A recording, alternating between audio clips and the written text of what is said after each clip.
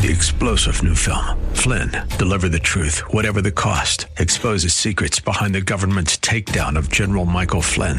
Flynn knew what the intel world had been up to. He ordered the first audit of the use of contractors. This set off alarm bells. He told the truth. He was the most dangerous person for Donald Trump to hire. They had to get rid of Flynn. Flynn, deliver the truth, whatever the cost. Available now. Watch it today. Go to salemnow.com. salemnow.com.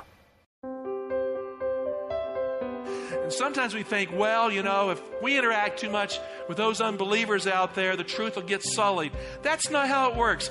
God's Spirit moves throughout the world to affect men and women who aren't here, who are there, and the web of His providence brings events about. That's Pastor Michael Oxentenko, and this is Reaching Your Heart. Today's message with Pastor Mike is entitled The Little Angel and the Mighty Man, and you can find it online at reachingyourheart.com. Before we get started, we want you to know that we believe here at Reaching Your Heart that God answers prayer. If you need prayer, please call us at any time, day or night. 888-244-HOPE. That's 888-244-4673. Here now is our pastor-teacher, Michael Oxentenko. Father God, we are here today because we need the Word of God in our life. Lord, I preached this sermon 2 years ago, and I've been impressed to re-preach it today. We're living at a time when people don't want to follow the Word, sometimes in our church, sometimes out of the church, sometimes in our own personal lives. We could be that person. I pray that, Lord, that we will realize that no matter if we're a child or if we're a mighty man, a great person of the church, the call is the same, to surrender and obey the Word. In Jesus' name, amen. The figure of Orphan Annie appeared in the Great Depression, the comic book strip that was created by Harold Gray. It's part of American culture and history. It was based on the 1885 poem Little Orphan Annie by James Whitcomb Riley. The comic strip of Orphan Annie was introduced to our country in the New York Times on August 5 of 1924, so it's really a thing of the Depression. In a Fortune poll in 1937, Orphan Annie ranked number 1 in popularity in the United States. Iconic. Orphan Annie was cast with her dog Sandy, and of course the mighty man who served as her caretaker and defender, Oliver Daddy Warbucks. The comic book strip attacked some pretty tough subjects, and so it became a literary vehicle for the New Deal legislation, the dangers of organized labor, and of course the evils of communism. Since then, Orphan Annie has been an industry all her own. The little maid with her curly red hair has made millions of dollars for the industry of Orphan Annie, Inc. Movies and musicals have followed, and the perennial tale of the little maid and the mighty man live on in American culture. Now, in the famous 1982 musical, Orphan Annie, a song was sang, and the song has become, in modern times, quite typical of this Orphan Annie genre. It's called Tomorrow, and I want to read to you just a portion of that to set the stage for what we're looking at here this morning. The song went, "The sun will come out tomorrow, but you bet your bottom dollar that tomorrow there'll be sun. Just thinking about tomorrow clears away the cobwebs, and the sorrow till there's none. When I'm stuck with a day that's gray and lonely, I just stick out my chin and grin and say, oh, the sun will come out tomorrow, so you got to hang on till tomorrow, come what may. Tomorrow, I love you tomorrow, you're always a day away." Now that's an optimistic attitude of living for the future embedded here in this song here that was sung in the Annie musical, Orphan Annie. In the Bible, friend, there is a story of the indomitable and optimistic little maid who served the mighty man of Syria, who couldn't make it to his tomorrow without the childlike wisdom and guidance of the little maid from the land of Israel. It's the ancient version of Orphan Annie and Daddy Warbucks. And their tale comes together in the Bible version of that archetypical scene It is the story of the little maid and the mighty man who found God through her mighty and optimistic faith. You know, sometimes we think that children cannot make a massive impact for the cause of God. Do you realize the time for children to learn to witness for Christ is when they're young? The time for them to buy into Christian values is when they're a child. I toured the Sabbath school classes here this morning. I saw the youth are gone on the youth trip, but I saw the rooms full this Sabbath. I want to say praise the Lord for the consistent leadership of our Sabbath school teachers getting here, holding the line there. You could see the fruit of it this morning. And those vibrant young people learning the Word of God. I mean, it doesn't start when you're a teenager or adult. If you are pregnant and you have a child on the way, you had better get them to Sabbath school now if you want to keep them for Christ later. And so this little girl had been tooled and had been schooled in the things of God since she was a child. Now take your Bibles and turn with me to 2 Kings 5, verse 1. The story starts, Naaman, commander of the armies of the king of Syria, was a great man with his master and in high favor because by him the Lord had given victory to Syria. He was a mighty man of valor, but he was a leper. You know, so much is found in this wonderful verse. Sometimes we think that God can only work through people who have a knowledge of the truth. And sometimes we think, well, you know, if we interact too much with those unbelievers out there, the truth will get sullied. That's not how it works. God's Spirit moves throughout the world to affect men and women who aren't here, who are there, and the web of His providence brings events about. And so in this particular case, God was moving on a man's heart in a foreign land who knew nothing about the truth, but he was still God's mighty man because God was leading him.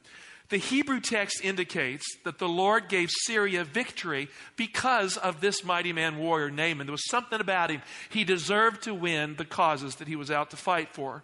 Now, two concepts stand as a tension in the narrative. First, Naaman was a mighty man of valor. The Hebrew text calls him literally the prince of the host of Syria. Now that's a technical term. In fact, it's found in the Old Testament, but it's also found in certain key passages which have to do with the pre-existent Christ. In Joshua 5:14, when Joshua was coming, he saw a man with sword drawn in hand. And he said, "Are you for us or for our enemies?" He says, "Listen, I'm not for either of you. I'm for the Lord. I come as the captain of the Lord's army," literally the prince of the host of the Lord's army. And he uses this very title. That was the pre-existent Christ that Joshua met that day. In Daniel chapter 8, verse 11, the little horn power, the historical Antichrist, rose up to be equal to the prince of the host. And the place of his sanctuary was cast down. And he's later identified in Daniel 8 as a mighty man in verse 15, as the prince of princes in verse 25. And so we find contextually that the pre-existent Christ was called the prince of the host. So this is the same title given to Christ before he was born in Bethlehem's manger. And so in this sense, Naaman was like Christ. He was the captain of the Lord's army, even though it was a foreign army. The Lord gave him victories. But in another sense, he was not. He did not have a knowledge of the truth. He did not understand the Word of God. He had never been schooled in who the true God was. And so he needed a change in his life. Number two, secondly, the text says he was a leper. If he had lived in Israel or Judah, the disease of leprosy would have made him an outcast from God's people. I mean, he would have heard the cry, "Unclean, unclean, stay away from Naaman." But he did not grow up that way. The stigma was not the same in Syria. No doubt Naaman was so valuable to the king that he kept him on in his service even though he was a leper. In the Bible, leprosy is a symbol of sin. So the text reads, he was a mighty man of valor, but he was a leper. The conjunction "but," that little word "but" changes everything. He was this, but he was this. And so the mighty man needed some mighty strong help to address the problem of his leprosy. Now, I speak to you quite forthrightly today. It could be that you are very mighty in your work. It could be that you have your life tracked and figured out. And it could be that you are a success in every way, but deep inside there is a sin-stained leprosy in your life that is dragging you down. Friend, you need the same help in your life that Naaman needed. You need an external solution for something internal and external as well. So during that time of apostasy for the northern kingdom of Israel, the Syrians had been used by God to judge the unrepentant nation of Israel. You know, we sometimes think, well, you know, we're the true church. We appear in the book of Revelation. This is true. And there has to be a remnant people at the end of time. Absolutely correct. But dear heart, it's possible to have the truth and not live it. It's possible to know of the truth, but really not even know it. It's possible to grow up in God's land and really be so disconnected from the Spirit of the living God, from the transforming power of God's Word, that the enemy sometimes must come in to awaken the conscience of believers within the land of God. And so Syria was at war at times with the covenant nation of Israel in the north that had placed itself at war with God by its chosen sin of idol worship. So God's people had fallen into sin by worshiping Baal and other idols. And so as a result, you know the storyline, God sent a prophet named Elijah. Elijah's name means my God is Yahweh, the Lord, to bring that nation of Israel back to God. And then God sent Elisha, a not so outspoken kind of prophet, a quiet kind of prophet, to deepen the nation's repentance and to effect an interchange in the life that would be permanent and heartfelt. Two men of God, a tag team to turn the nation back. But you know, changes don't often happen quickly. When compromise has been around for a long time, when people have forsaken the Word of God, it takes time for rebellious people who think they have the truth, but who are in fact God's people, to live the truth for all the right reasons. I believe we're living in a time of Earth's history when we have to come back to God. Are you listening to me? Where we as God's people in this place must return to God. And we must return to God on God's terms, not ours. So what does this mean as far as God is concerned? It means that there are times when God's people can become an enemy against God's cause. And God Himself, they can oppose. And if those times get too bad, if the slippage is too long and hard, God will align Himself with righteous individuals on the outside of His upside down kind of kingdom that should obey, to enter into controversy with His own covenant people to bring them back to God. And that's what's happening in the story of Naaman. Now, why would God do that? Here's the answer. Because God loves His people. He wants His people to be brought back to Him. You know, it's a strange kind of work that God has done in history, but a necessary one nonetheless. Friend, if you were in such a state of compromise in your life, now I have in my life been in a state of compromise at times. You ever compromised the truth, slipped, got kind of lazy with it, and then you found yourself not really in it as you should have been? Has anyone ever been there? I have. And I have had to struggle and pray and realign when that occurs. So I'm not talking down to anyone here. I'm saying this can happen to preachers. We have to daily seek the presence of God, or slippage can happen. So it's a strange kind of work that God does. Friend, if you're in such a state of compromise in your life right now, then align yourself with God right now. Be reconciled with God in Jesus right now. Or God may perform His strange work and make war on you to save you. And that would not be a pleasant experience. At this point, the story shifts to a little girl from Israel who's become a servant of Naaman in a foreign land. Now look at verse 2. It says, now the Syrians on one of their raids had carried off a little maid from the land of Israel, and she waited on Naaman's wife. Now imagine that. These marauders from the north come down and they take this little girl away, and God allows it. Her heart is broken, the family is broken, but providence is on the march. She's the orphan Annie of the story here, captured by a foreign army and destined to live in a mighty man's house outside of Israel. Naaman had become Daddy Warbuckle, and she had become for him a little friend like orphan Annie. Verse 3 continues. She said to her mistress, that's his wife, would that my Lord were with the prophet who is in Samaria. He would cure him of his leprosy. It's like the song of little orphan Annie. The sun will come out tomorrow. So you got to hang on till tomorrow, come what may. Tomorrow. I love you tomorrow. You're always a day away. Friend, tomorrow is not a day away if you don't have Jesus. If you don't have the real light that lightens your tomorrow, you're not going to get into the right tomorrow. Tomorrow comes today because Jesus Christ is the light of the world. And the pre-existent Christ was working in the life of this little maid to reach this mighty man and to reach the nation of Israel in the mix. The only way to access God's bright tomorrow, today, I'm going to be very direct here, is through the light of the prophets who point the way. Now, I'm holding my hand, my Bible. You got your Bible? Take it out and hold it in your hand. Let your fingers touch this thing. I've been around people who like acting like they're real smart. I'm for advanced education. You get a PhD, praise the Lord. It's a good thing. Now, if I have to pick between a philosopher king who has a great theological degree and the Word of God, you know what I'm going to pick? The prophets.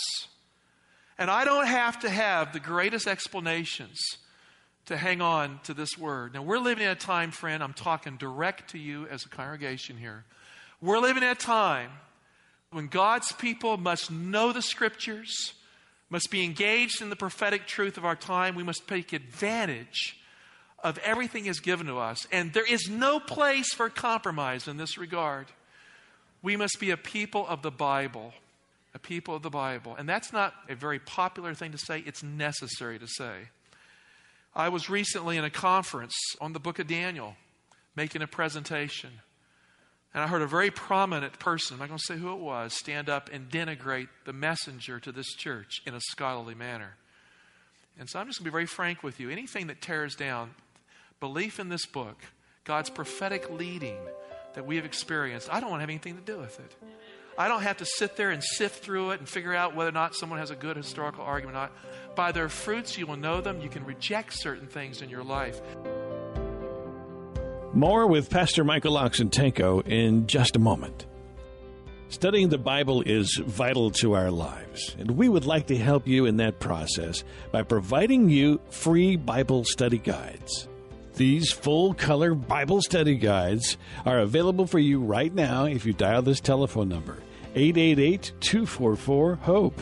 That's 888-244-4673. We would love for you to call and get your copy of these free Bible study guides at any time.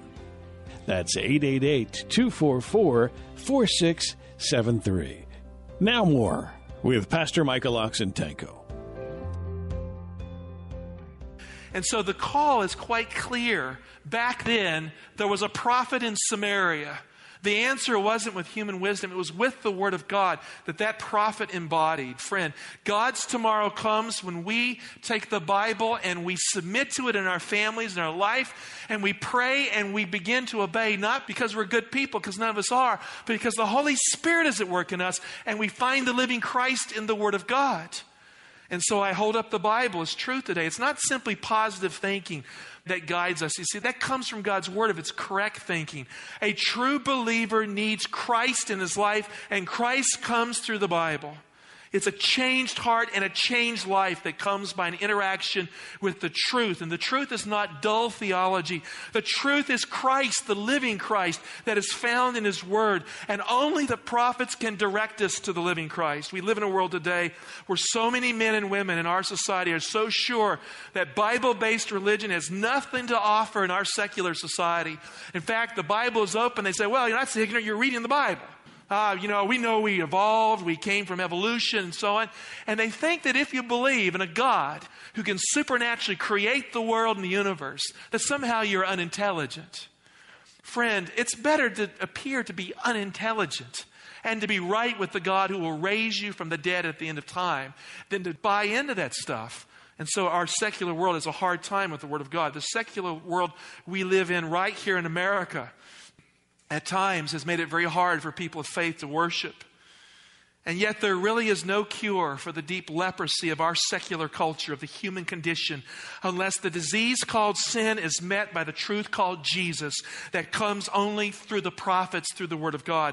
Our access to the prophets today, friend, is found in the Bible, the Word of God. And I'm not going to apologize for this book. I've heard people say, well, the Bible. That was a book, it was the product of a faith culture that evolved over so many years. When I read the Bible, I find stuff in this book that blows my mind intellectually at a level I cannot describe to you. I have stopped reading most theology in my life now because I don't have time for it. I'm well read, I'm graduate trained, but you know what? I find that this book draws me in. That I can find mathematics in this book. That I find structures that are beyond smart. that are fractal system literary structures that point to a mind that is multidimensional, and yet a simple linear narrative that points in clarity to Jesus as my Savior. I apologize not for this book today. And I tell you right now, if we want Christ in our life, Christ in us, the hope of glory, we must have the Bible in our life, in our personal devotional time, in the preaching of the Word, and in the evangelistic proclamation of our church. God's Word is God's way of bringing men and women back to Him and curing them of their spiritual leprosy. And so the little maid, the orphan Annie in the story, is suddenly a missionary sharing her faith in a foreign land far away from home. She's a missionary for God in Naaman's house. I say today, would that every child in the church was a missionary for God in the same way. When she speaks to Naaman, she provides a 2-sentence witness that gets right to the point. Here's what she says. Would that my Lord were with the prophet who is in Samaria. He would cure him of his leprosy. That's not complicated. That's just to the point. The Hebrew is a little more dramatic here. She says literally, he would gather him from his leprosy, not cure, but gather. So here the word for cure translated as such is really to gather. This little girl has the guts to tell her Lord that the mighty man, that he is really a broken man, and that God has a man that can gather him from his leprosy, a relational healing of his disease. He not only needs to be healed from his leprosy, he needs to be gathered to a caring God. And she's pointing to such. That's the paradox here. He needs to come to God, whose hand has allowed him to raid that land, and yet he goes to the very land he has raided to be healed. It's a paradox. God cares about the mighty man on the wrong side, and he wants to cure him of his alienation from God by gathering him. And so his leprosy becomes an opportunity to be healed in the inside. So the little maid implies that Naaman must be gathered to God. Suddenly, she has introduced an idea that will change world affairs in her time. He is a prominent world leader. She's a little maid. And what she says to him will redirect the course of history. Her little insertion, her little witness, her little advertisement of faith has stopped the war for a while so that kings can interact with a felt need of a mighty man, and a prophet can meet that need in God's name. Look at verse 4 of 2 Kings 5. So Naaman went in and told his Lord, thus, and so spoke the maiden from the land of Israel. And the king of Syria said, go now, and I will send a letter to the king of Israel. So he went, taking with him 10 talents of silver, 6,000 shekels of gold, and 10 festal garments. He loved his mighty man. He made sure the king would listen. So suddenly the mighty man who had raided Israel is now an ambassador for his king to the king of Israel with gifts in his hand. To the king. It's an upside down kind of situation. Little maid's report has now become a fact of public policy. The little missionary for God, kidnapped to a foreign land, is now being used by God to re-script world affairs for the purpose of grace, her master's grace. Now, don't tell me children don't make a difference here. I mean, this is the little maid's doing. The letter itself is full of faith, the kind of faith you would not expect from an unbelieving king for a believing king, supposedly, in behalf of a mighty man. Look at verse 6. And he brought the letter to the king of Israel, which read, when this letter reaches you, know that I have sent to you Naaman, my servant, that you may cure him of his leprosy. Now, at that time, Israel was in a state of rebellion against God, as I have said. The land of understanding had in it an opportunity for growth, but realistically, they had lost the word of God right there. And so the little maid's witness in the person of the mighty man is now an interaction with the real problem that is in her own land. The same problem can happen right here. You know, we can be teaching, preaching, doing right things, and need a voice from the outside to awaken us to the Word of God on the inside. So in the story, the king of Israel proves that he is blind to the opportunity that God has given him. An opportunity for peace, an opportunity to extend the knowledge of God in all the earth. He doesn't have a clue. We will continue with the little maid and the mighty man the next time we get together here on Reaching Your Heart. Thank you so much for listening. You can find this broadcast online at reachingyourheart.com. If you're living in Northern Virginia, or if you don't mind driving just a little bit, Pastor Mike would like to invite you personally to his seminar to learn about the amazing prophetic discoveries as found in the book of Revelation. Now, this series starts Friday, March the 23rd at 7 p.m. and is being conducted by Pastor Mike's good friend, Pastor Mark Finley.